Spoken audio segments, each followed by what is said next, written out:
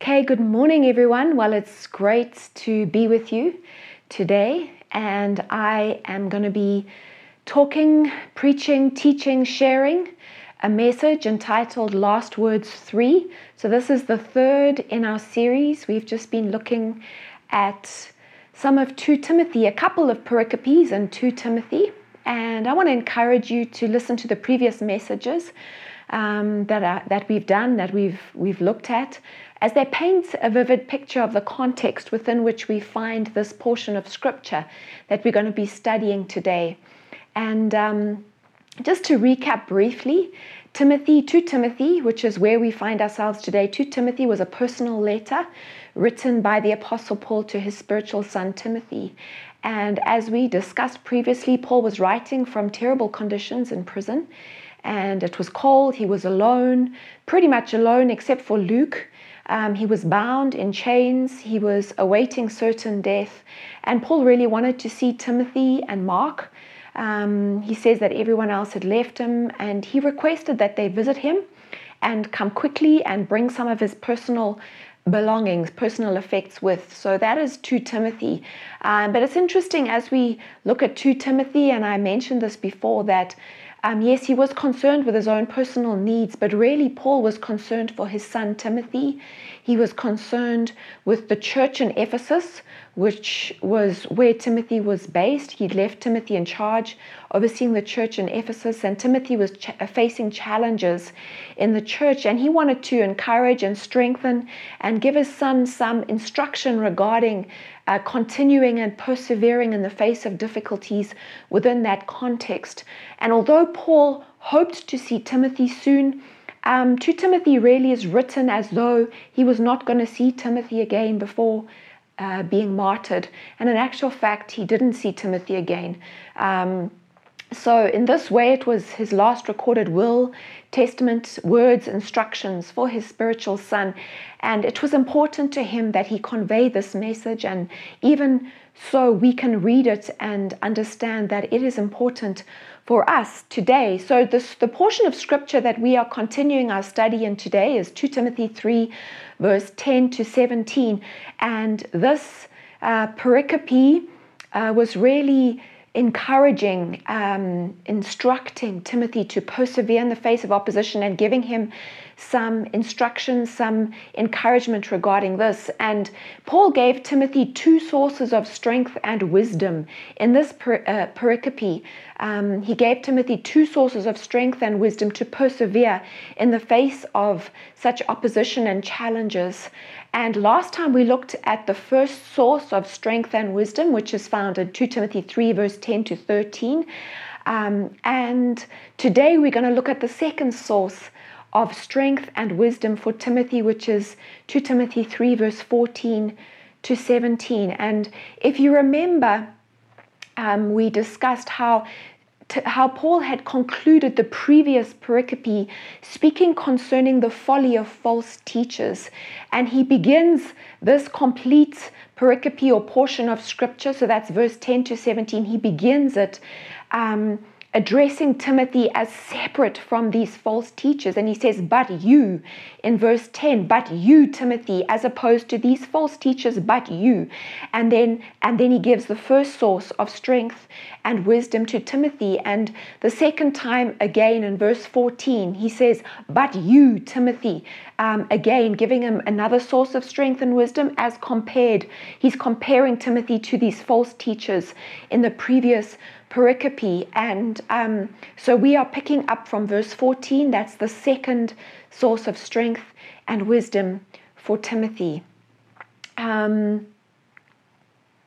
So Timothy begins this thought reminding Timothy concerning his grandmother and his mother, who'd been faithful to instruct him regarding the scriptures and salvation from a young age. That is in verse 14, and he finishes this thought by highlighting a few key aspects of scripture, namely that it originates from God himself, that it can be used for the establishment of doctrine, and that God uses it to fashion and equip us, his people, for the work that they are called to. So that is a brief overview of the particular portion that we're looking at today, and I'm going to read it.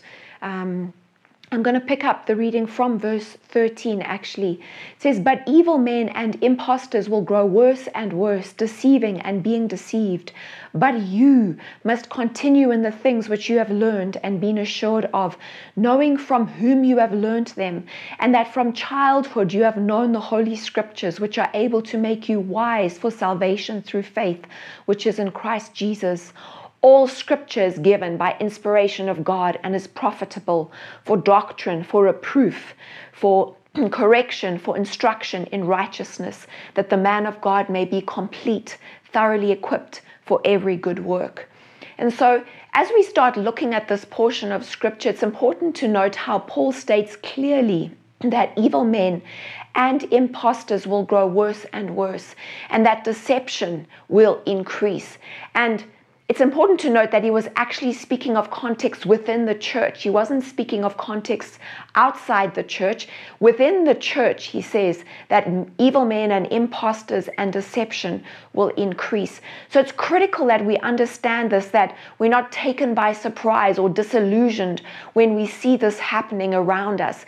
And when we fully grasp the seriousness of this and realize the frailty of our own flesh, realize that none of us are above deception, it's at that point, I think, that we will really dig our roots very deep in His Word to protect ourselves, because His Word really is the only protection. His Word is the only anchor in this regard.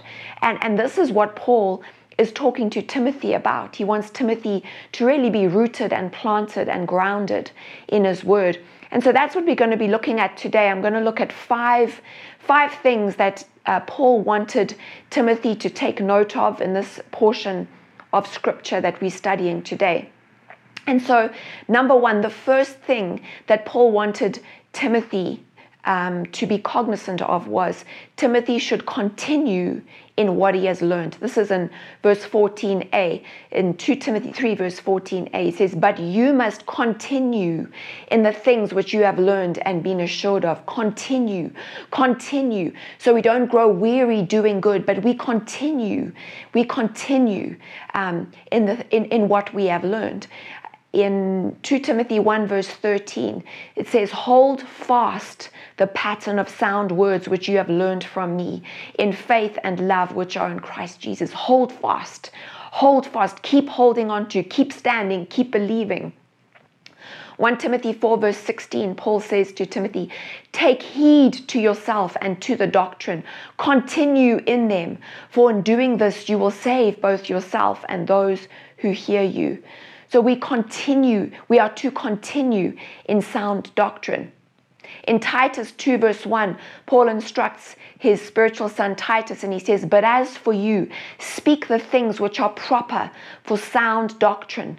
Must continue in sound doctrine. Speak the things which are proper for sound doctrine. In Titus 1 verse 7 to 8, Paul says to Titus, "For a bishop must be blameless, a lover of what is good, holding fast the faithful word as he has been taught, that he may be able by sound doctrine both to exhort and convict those who contradict." And that is God's desire for us, that we may be able to stand and keep standing and keep holding fast to sound doctrine, remembering what we have been taught, and also able to exhort and to convict those who contradict. You see, we need to be able to explain what we believe and why we believe it, and what we don't believe and why we don't believe it from a biblical perspective. We need to be able to listen to preachers, to songs, read books. We need to be able to take in information, but at the same time be able to eat the meat and spit out the bones, be able to say, "No, I disagree with this because of X, Y, and Z," not tossed to and fro by every wind of doctrine.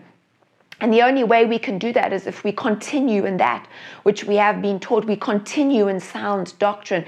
You see, in the church today, and it's not limited to just in our current context, but we see it in our current context that there's a hunger for fresh revelation, and it's especially amongst more charismatic and Pentecostal circles. There's a hunger for the latest revelation, for the latest, freshest revelation, and there's nothing wrong. Don't get me wrong, there's nothing wrong with a hunger for revelation. That is awesome. May God increase our appetite for revelation of and from Him and from His Word. However, when we seek after fresh and novel revelations without having a solid grounding in the Word, and when our ears are continually looking for something new and fresh to tickle them, and it's not founded upon sound doctrine, or it comes in with a bit of sound doctrine but a bit of error. You see, when it's not rooted in the whole complete counsel of God, we run the risk of deception and error.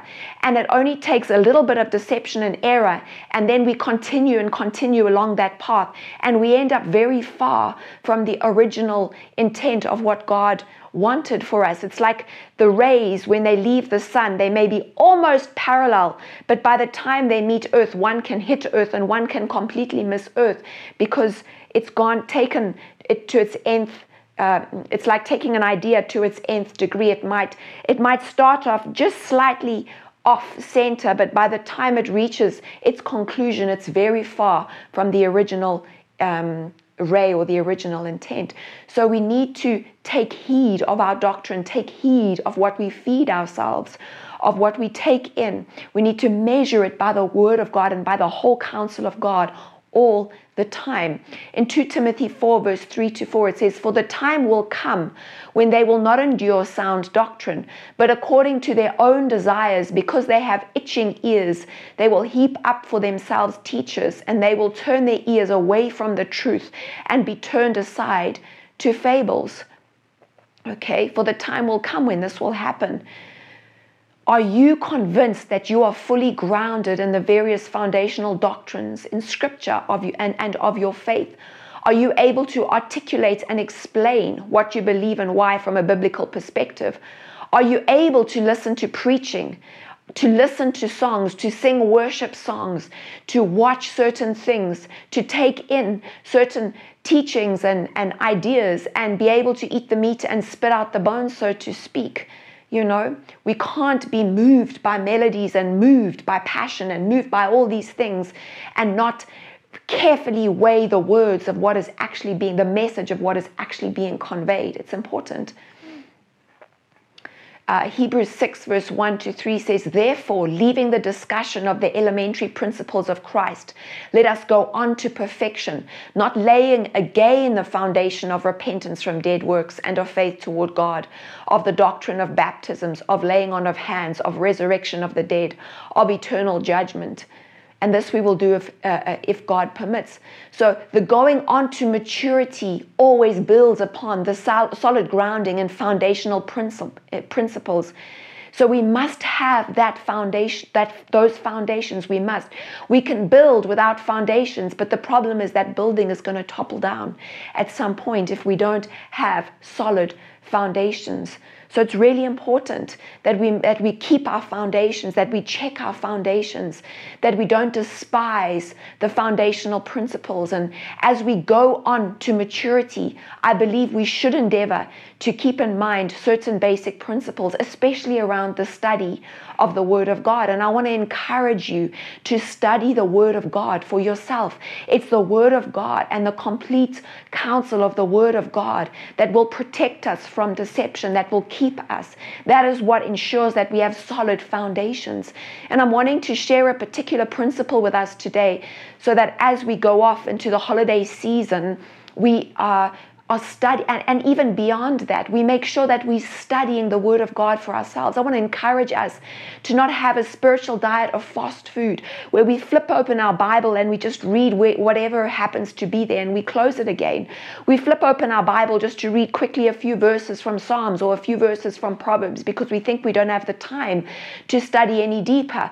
Or our study of the Bible primarily consists of listening to other people teaching what they've studied. There's nothing wrong with that, but we also need to grow up to maturity and be able to study the Word for ourselves. And a particular principle that I'm wanting to draw our attention to today is what Dr. Christopher Pepler alludes to when he describes the use of the Christocentric principle, especially as it concerns hermeneutics, Bible study, interpretation of Scripture.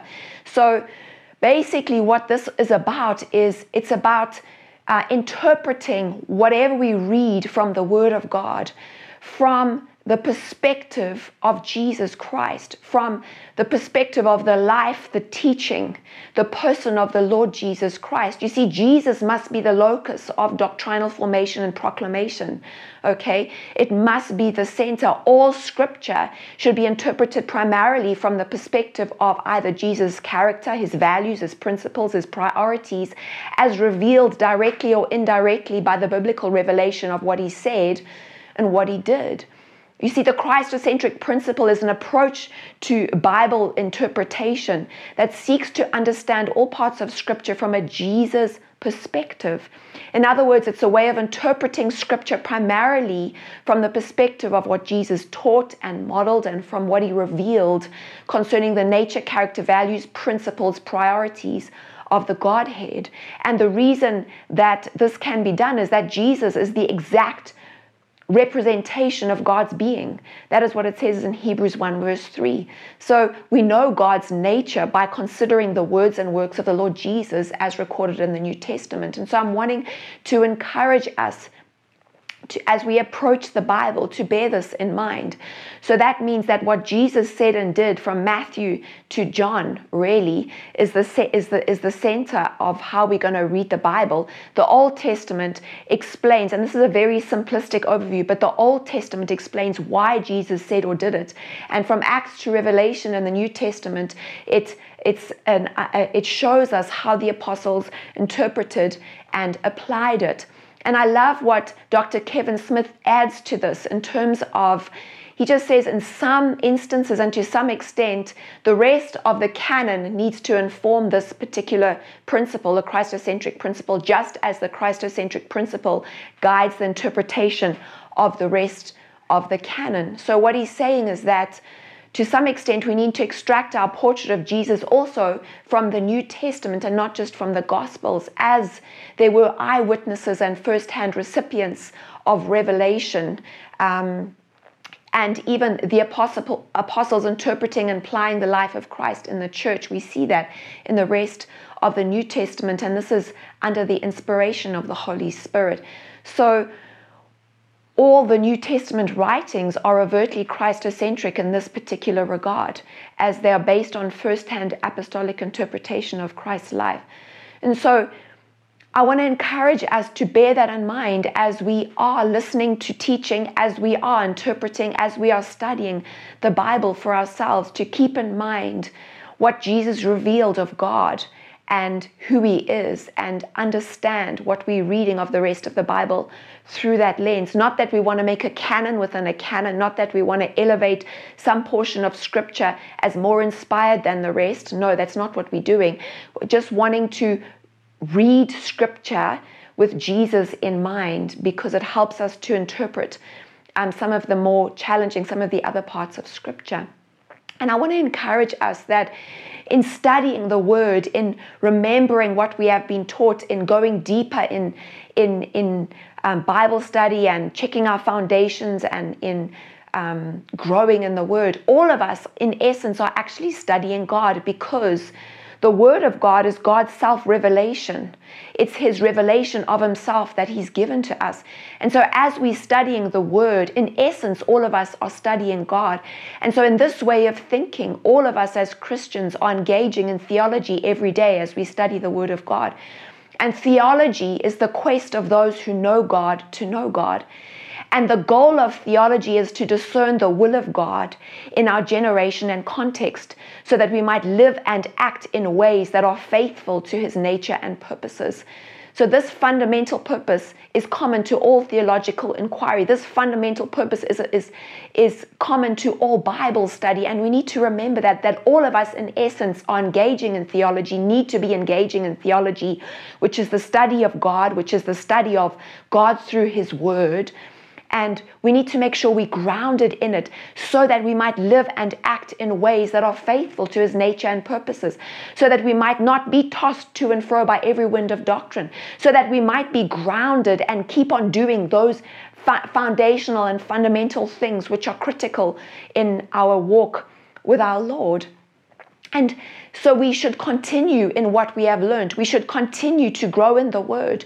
We should use sound interpretive principles in order that we might know him more, that we might live and act in obedience to him and to his purposes and his nature. And when we do this, we are less prone to deception. So that is the first point that I just wanted to briefly touch on. Obviously, there are a multitude of other principles, but I think that's such an important principle that we can apply. It's a basic principle. So the second thing that Paul wanted to address Timothy on is number 2. Timothy should remember who taught it to him, who taught him those particular things. 2 Timothy 3 verse 14 to 15a, he says, "But you, Timothy, must continue in the things which you have learned and been assured of, knowing from whom you have learned them, and that from childhood you have known the Holy Scriptures." I love that. Continue in what you have learned and been assured of, knowing from whom you have learned them. Remember who taught them to you, Timothy. Remember that from childhood you have known the Holy Scriptures. And we see in 2 Timothy 1 verse 3 to 5 who actually taught it to him. It says, Paul says, "I thank God whom I serve with a pure conscience, as my forefathers did, as without ceasing I remember you in my prayers night and day, greatly desiring to see you, being mindful of your tears, that I may be filled with joy, when I call to remembrance the genuine faith that is in you, which dwelt first in your grandmother Lois and your mother Eunice, and I am persuaded is in you also." And it says in Acts 16 verse 1, "Then he came to Derbe and Lystra, and behold, a certain disciple was there named Timothy, the son of a certain Jewish woman who believed, but his father was Greek." And so we see that Timothy's father was Greek. His mother and his grandmother were both Jewish, Christian. They were Jewish, but they'd converted to Christianity. And so it was his grandmother and his mother that taught him the scriptures even from a young age. The Jews were... Jewish scripture education began by the age of 5 or 6, and this education always emphasized the memorization and recitation of scriptures more than reading skills. And this would have likely been Timothy's experience. He would have been taught by his mother, taught by his grandmother concerning the Holy Scriptures. And this is because the Jews were instructed in Deuteronomy 6 verse 1 to 2. They were instructed to teach their children the Scriptures. It says, "Now this is the commandment, and these are the statutes and judgments which the Lord your God has commanded to teach you, that you may observe them in the land which you are crossing over to possess, that you may fear the Lord your God, to keep all his statutes and all his commandments which I commanded you, you and your son and your grandson, all the days of your life, that your days may be prolonged." So the Jews were commanded to teach their children and their grandchildren the commandments of the Lord. And so we see this in Timothy. We see the fruit of multi-generational discipleship within the family. Your children's discipleship is your responsibility, parents. It is not primarily the school's responsibility, although you delegate authority to them to teach your children. It's not primarily the church's responsibility, although you delegate authority to the church to teach your children on Sundays and whenever else they meet. It is primarily the responsibility of parents to teach their children. And this is a very powerful tool when it is carried out to its fullness. Remember who Timothy was to remember who taught it to him. He was to remember that it was his grandmother and his mother who taught it to him. They loved him.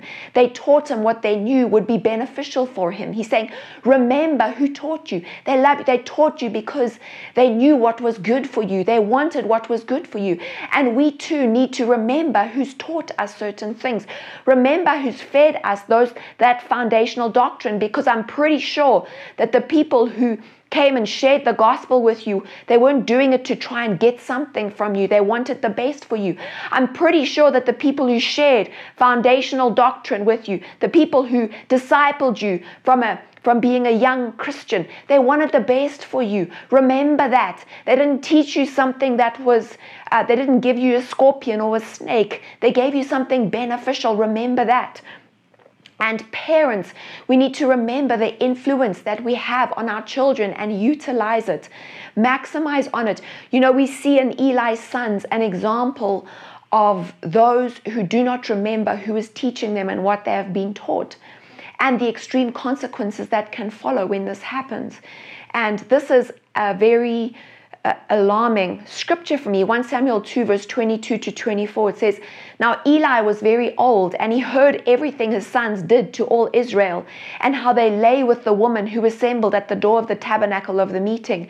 And he said to them, 'Why do you do such things? For I hear of your evil dealings from all the people. No, my sons, it is not a good report that I hear. You make the Lord's people transgress.'"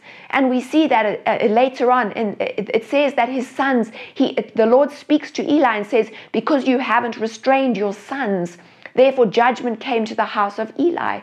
And his sons and his descendants, his sons were struck dead, and his whole lineage came to an end.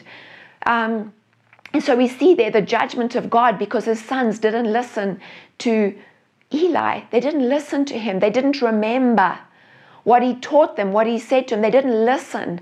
And so listening and hearing and obeying and restraining our children, parents, is so important, okay, in order that we enter into what God has for us. And we see a picture of this in 1 Samuel 8, verse 1 to 5. It says, "Now it came to pass when Samuel was old that he made his sons judges over Israel. The name of his firstborn was Joel, the name of his second Abijah. They were judges in Beersheba. But his sons did not walk in his ways." They didn't remember what their father had said to them. They didn't remember what they'd been taught from a young age. Hopefully he had taught his sons. "But his sons did not walk in his ways. They turned aside after dishonest gain. They took bribes. They perverted justice. And then all the elders of Israel gathered and came to Samuel at Ramah and said to him, 'Look, you are old and your sons do not walk in your ways. Now make us a king to judge us like the nations.'"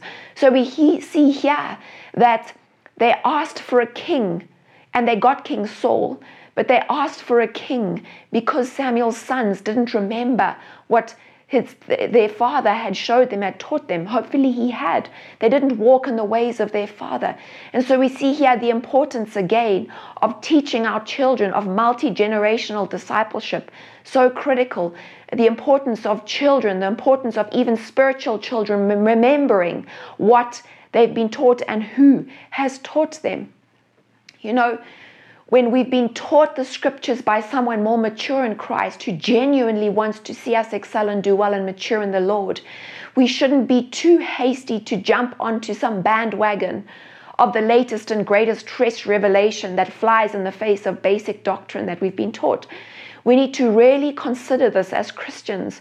When people are walking with us in the trenches, when people are taking care of how we are building our lives, and at the first whiff of an interesting revelation that pulls us, we're ready to jump off and turn away from the doctrine and even from the people that have walked with us, and from the doctrine that is secure and foundational. We really need to beware and be careful.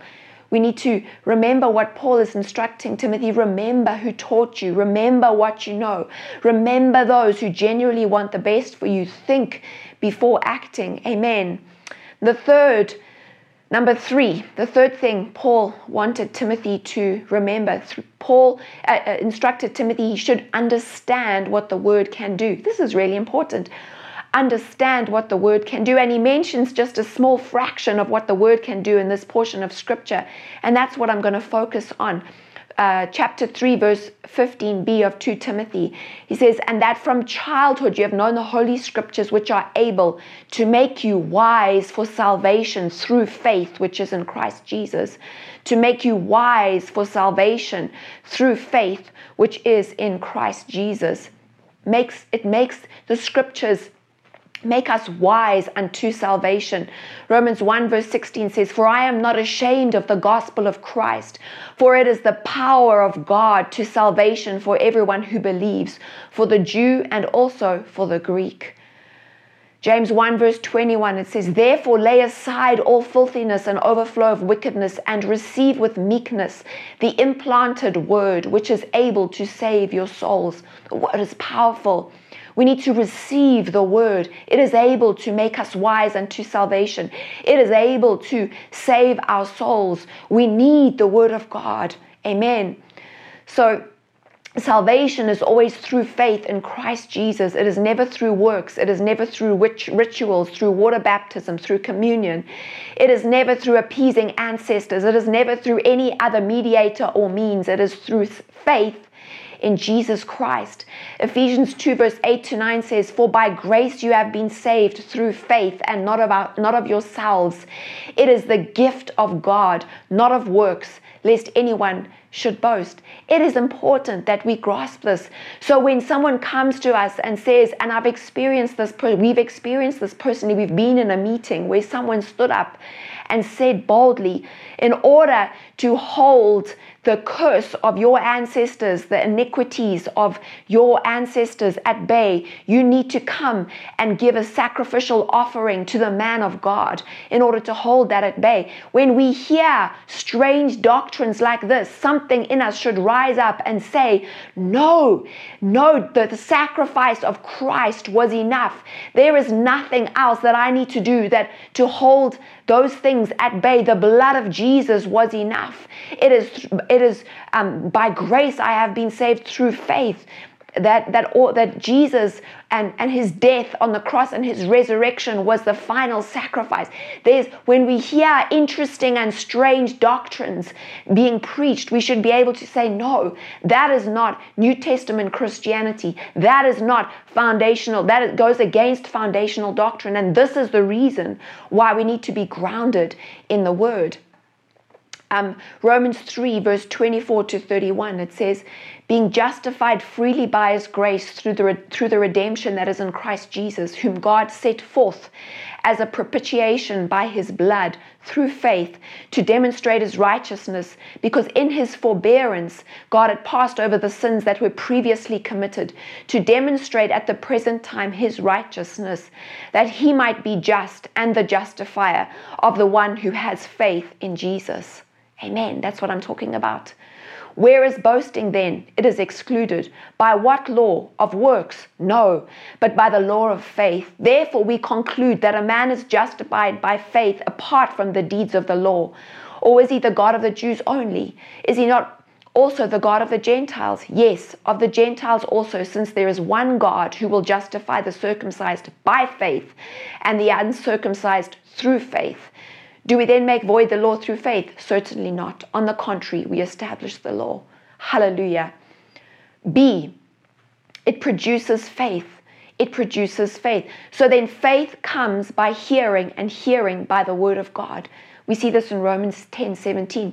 That is what the word does. It produces faith. We need to get into the word every day so that we can have our faith stirred up. We can feed our faith. We can have more faith. We can have our faith growing and becoming stronger, and be able to exercise our faith as we trust in those words that we're reading. And see, it makes Jesus Christ known. John 5 verse 39, "You search the scriptures, for in them you think you have eternal life. And these are they which testify of me." Jesus is saying, you search the scriptures because you think in them you'll find eternal life. He's speaking to the Pharisees. "And these are they which testify of me." So the scriptures testify of Christ. So if we're wanting to know Jesus Christ, we have to find him in the scriptures, because they are what teach us of Jesus. 1 Corinthians 15 verse 1 to 8 says, "Moreover, brethren, I declare to you the gospel which I preached to you, which also you received, and in which you stand, by which also you are saved, if you hold fast that word which I preached to you, unless you believed in vain.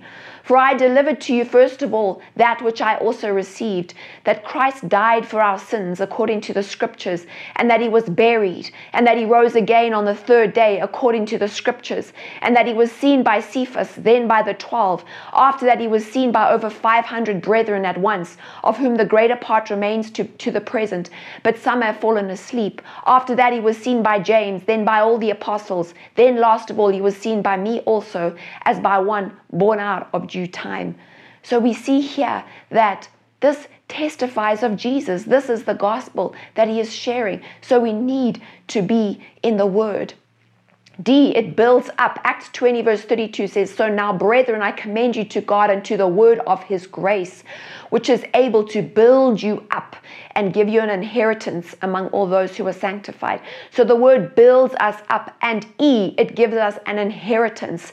The same scripture. So the word builds up. It gives us an inheritance. It's important to remain in the word. And this is what Paul is saying to Timothy. Number 4, Timothy should remember the source of scripture. The source of scripture. And this is really important. So we're looking at chapter 3 verse 16, the first portion of verse 16 from 2 Timothy. It says, all scripture is given by inspiration of God. All scripture is given by inspiration of God. We must come to a point where we make a choice. It is either given by inspiration of God and all of it as it declares it is, or it isn't. But there's no sort of, I'm taking this, I'm not taking that, I don't like that, I don't like the God of justice, I don't like the holy God, I don't like the God who says that, but I like this, so I'm going to take this portion of scripture. We can't do that because we make ourselves God then. And I know I'm not God. I know I'm fallible. Okay, I know I'm frail. My flesh is frail. I know I'm not God. It's either given to us as an absolute in its entirety, like it says it is, or it's not. So there's no picking and choosing of what we're going to obey of his word. No, I don't like that part about not fornicating, because you know what? All my friends fornicate. All my friends are sleeping with their boyfriends, and you know what? I'm just going to choose to do that. He'll forgive me anyway. Well, you know what, honey? You know what, sir? You picking and choosing what you want, and there will be consequences. There will be consequences for that type of behavior. No, I don't like that.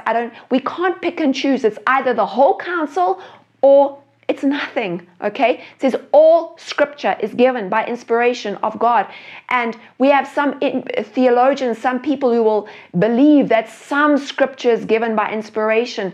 And then we have all sorts of interesting ideas coming out that Jesus wasn't born of a virgin and all sorts of strange things which bring problems to the fundamental principles of our Christian faith, bring problems in terms of the foundations. The enemy wants to pull out all the foundations of our Christian faith. No, all scripture is given by inspiration of God. It is the whole counsel of God that we take. We can't pick and choose what we want and make ourselves God. Okay? Now, some people have trouble accepting that the Bible is God's inerrant word. And I want to encourage you, you can go to the notes. I've included an appendix at the end. Really interesting, a number of points which help us, which point to the fact that the Bible is in fact God's inerrant word. So you can go and have a look at that. I'm also going to read an excerpt from a particular theology book by a guy called Domerus. It's the A to Z of theology. And it's a section called Recognizing the Divine and Human Aspects of God's Revelation. When Paul wrote this particular epistle, this is him speaking, Domerus. He says, when Paul wrote this epistle to Timothy 3, the books of the Old Testament were the scriptures used by the early church. At that time, the New Testament did not exist as an authoritative and finalized collection of sacred writings. In fact, some of the New Testament books were probably not yet penned. Even though this is the case, what the apostles said about the origin and accuracy of the Old Testament would equally apply to the New Testament. This means that both Old and New Testaments are the inspired and infallible Word of God. In verse 16, Domerus says, Paul declared that all scripture Scripture is given by inspiration of God. The apostle used a Greek adjective that literally means God-breathed. All Scripture is God-breathed. So expressed differently, the Lord is the origin and ultimate author of the Bible. And he says this does not mean that the sacred text appeared instantaneously or that they miraculously dropped down from heaven. This verse doesn't mean that the minds of the human authors were a blank slate upon which God wrote. The Lord supernaturally directed biblical writers, and he did not override their intelligence, their individuality, their literary style, their personal feelings, or any other human factor. But the writing still originated from God. And God's own complete and coherent message to humankind was recorded with perfect accuracy. Inspiration extends equally and absolutely to all portions of Scripture. All the books of the Bible are error-free in what they teach. This involves every aspect of them, and it's not restricted to moral and religious truths, but it even extends to statements of facts in the Bible. This includes information of a scientific, historic, or geographical nature. The doctrine of inspiration not only encompasses details of vital importance to the Christian belief, but also anything that the sacred writers affirmed to be true. And a few points from the appendix, which I've included in the notes. You can go and have a look. It's taken from a particular commentary, Dake commentary, and there are about 20 proofs that the Bible is inspired. I have just given you 3 in the main portion of my notes, and the one that really blows my mind is that over 40 authors wrote 66 books in different lands and over a period of 1,800 years. And many never saw the writing of the others, and yet there is no contradiction between any 2 of the books. I mean, if you collect any group of books by any other 40 men on any subject, you'll be hard-pressed to make sure that they agree on absolute everything. But here, over 40 authors wrote 66 books, different lands over 1,800 years, and they agree. And when people tell you that the Bible contradicts itself, that's not true. That's not true. It just means that the people themselves are not studying who wrote it, for whom it was written, and what the intention was, and what it actually meant, what it means for us today. So whenever you think that there's a contradiction in the Bible, just take it as an X that marks the point where you really need to dig deeper because you're not fully understanding what the Bible is actually saying. And the second thing I wanted to just mention in terms of proof of the inerrancy and infallibility of the Bible is fulfilled prophecies. They say that about 3,300 verses of prophecy in the Bible have been fulfilled. Predictions made hundreds and even thousands of years before their fulfillment have been fulfilled. Not one detail has failed yet, so they say. And there are nearly 3,000 verses which are yet to be fulfilled still, or are being fulfilled. So yeah, that's interesting. And the third point, which I find fascinating, is the Bible's perfection. It's scientifically and historically correct. No one has ever found the Bible at fault in any of its many hundreds of statements on history, astronomy, botany, geology, or any other branch of learning. And in actual fact, I encourage you to go and have a look at the Case for Christ, where a journalist set out to disprove Christ's death and resurrection, and became a born-again believer after all the evidence that he found and what it pointed to. So yeah, I encourage you, if you have questions, don't shy away from questions, but don't remain with questions. Dig deeper and explore your questions and allow God. God is not afraid of questions. God loves questions. He loves it when we seek him. So bring your questions to God and seek after him and search them out and find your answers. And at the end of the day, I'm sure it's going to draw you closer to God. Number 5, in terms of what Paul was instructing Timothy, he wanted Timothy to remember the purpose of Scripture. Now, there are many purposes of Scripture, and this is one of them, and it's the one that Paul wanted Timothy to remember and be cognizant of, and it's an important one. And so we're going to look at it here. He says, 2 Timothy 3:16-17, all scripture is given by inspiration of God and is profitable for doctrine, for reproof, for correction, for instruction in righteousness, that the man of God may be complete, thoroughly equipped for every good work. This is why we need to be in the Word. This is why we need to feed ourselves daily. This is why we need to dig into the Word and study the Word for ourselves. Okay, so profitable. Or the scripture, all the word of God and all scripture is profitable for doctrine. Profitable, what does that mean? The Greek word means it's helpful, it's serviceable, it's advantageous. What does doctrine mean? Doctrine just means teaching, it means instruction, precept. So the word of God, scripture, is helpful, it's advantageous, it's serviceable in terms of teaching, instruction, and understanding God's precepts. It's also advantageous and helpful with regards to reproof. That word reproof, what does it mean? It means a proof, that by which a thing is proved or tested, conviction. So it's a kind of, it's an instruction, a type of rebuke even, reproof. It's something that brings conviction, okay? Proverbs 6 verse 23 says, for the commandment is a lamp and the law a light. Reproofs of instruction are the way of life. So they give us the way of life. And Proverbs 15 verse 31, I like this scripture. It says, the ear that hears the rebukes of life will abide among the wise. So those are types of reproof that we can get from life. When situations happen to us in life, let's learn from them. When things happen that are negative, that challenge us, let's learn from them. The ear that hears the rebukes of life will abide among the wise. But also, let's hear the rebukes from the word. Let's hear reproof from the word. Amen. It's also the word, all scripture is profitable for correction.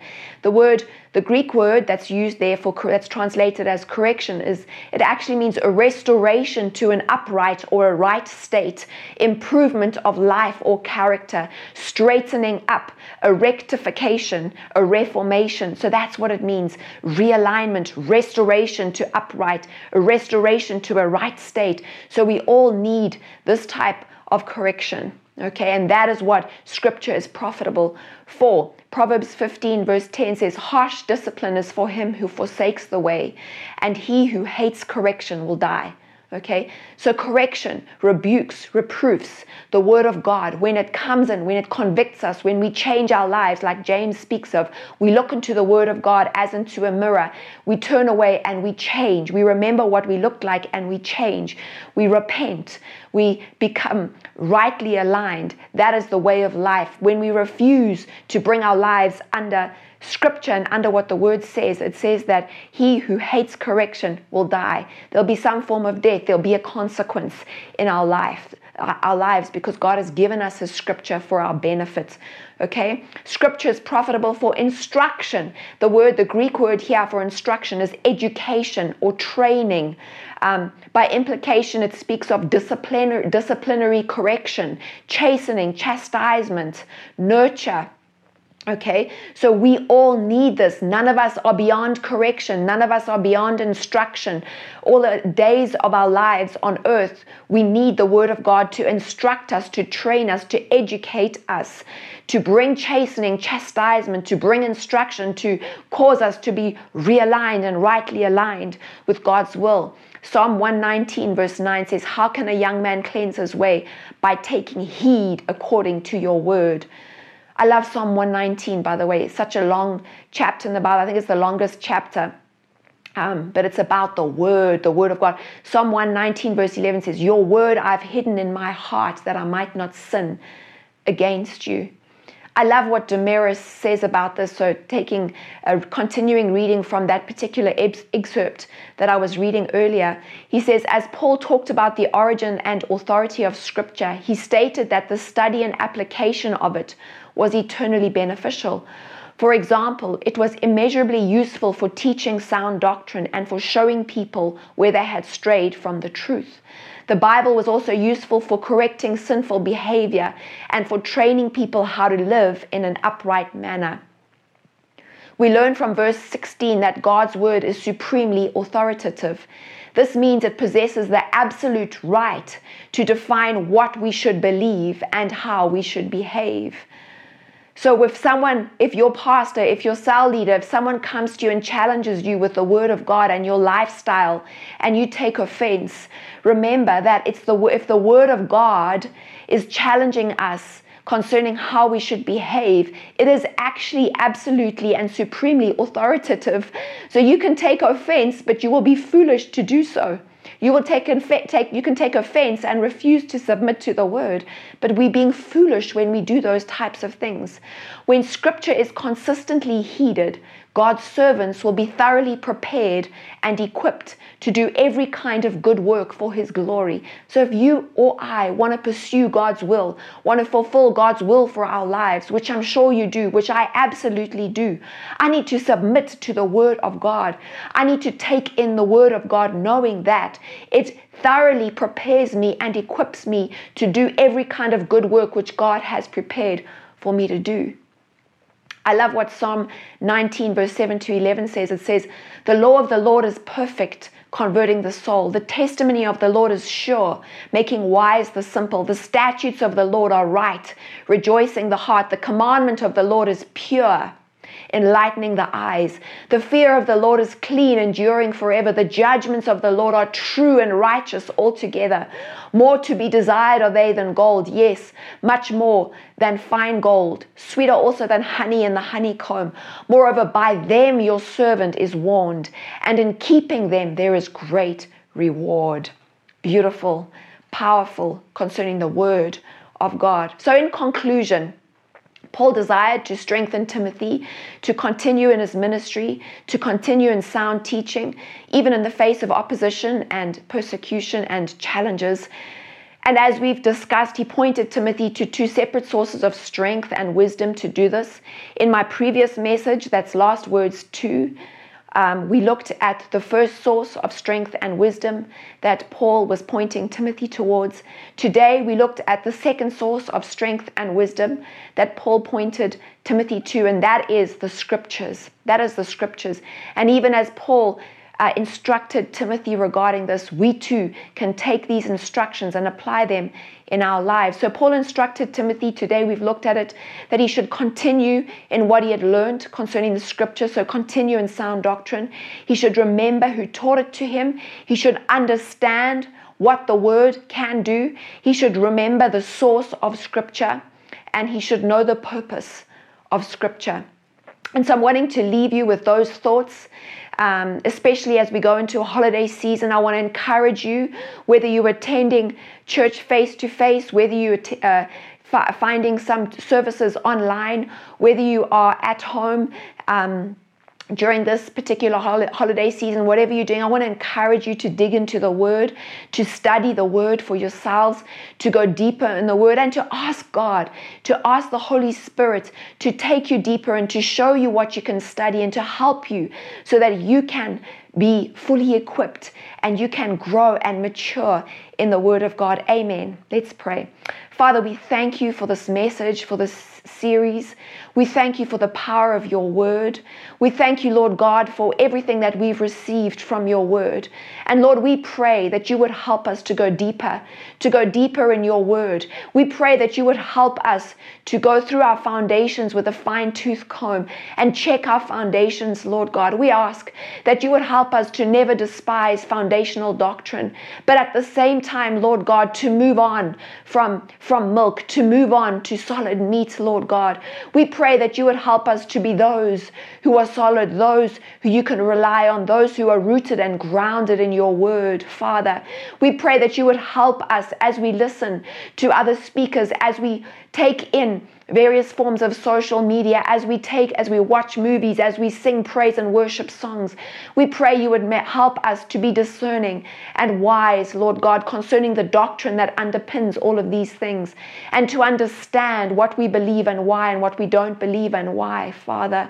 And we ask that you would use us as your vessels to convey the message of your Son to those around us, Father. In Jesus' name I pray. Amen. Amen.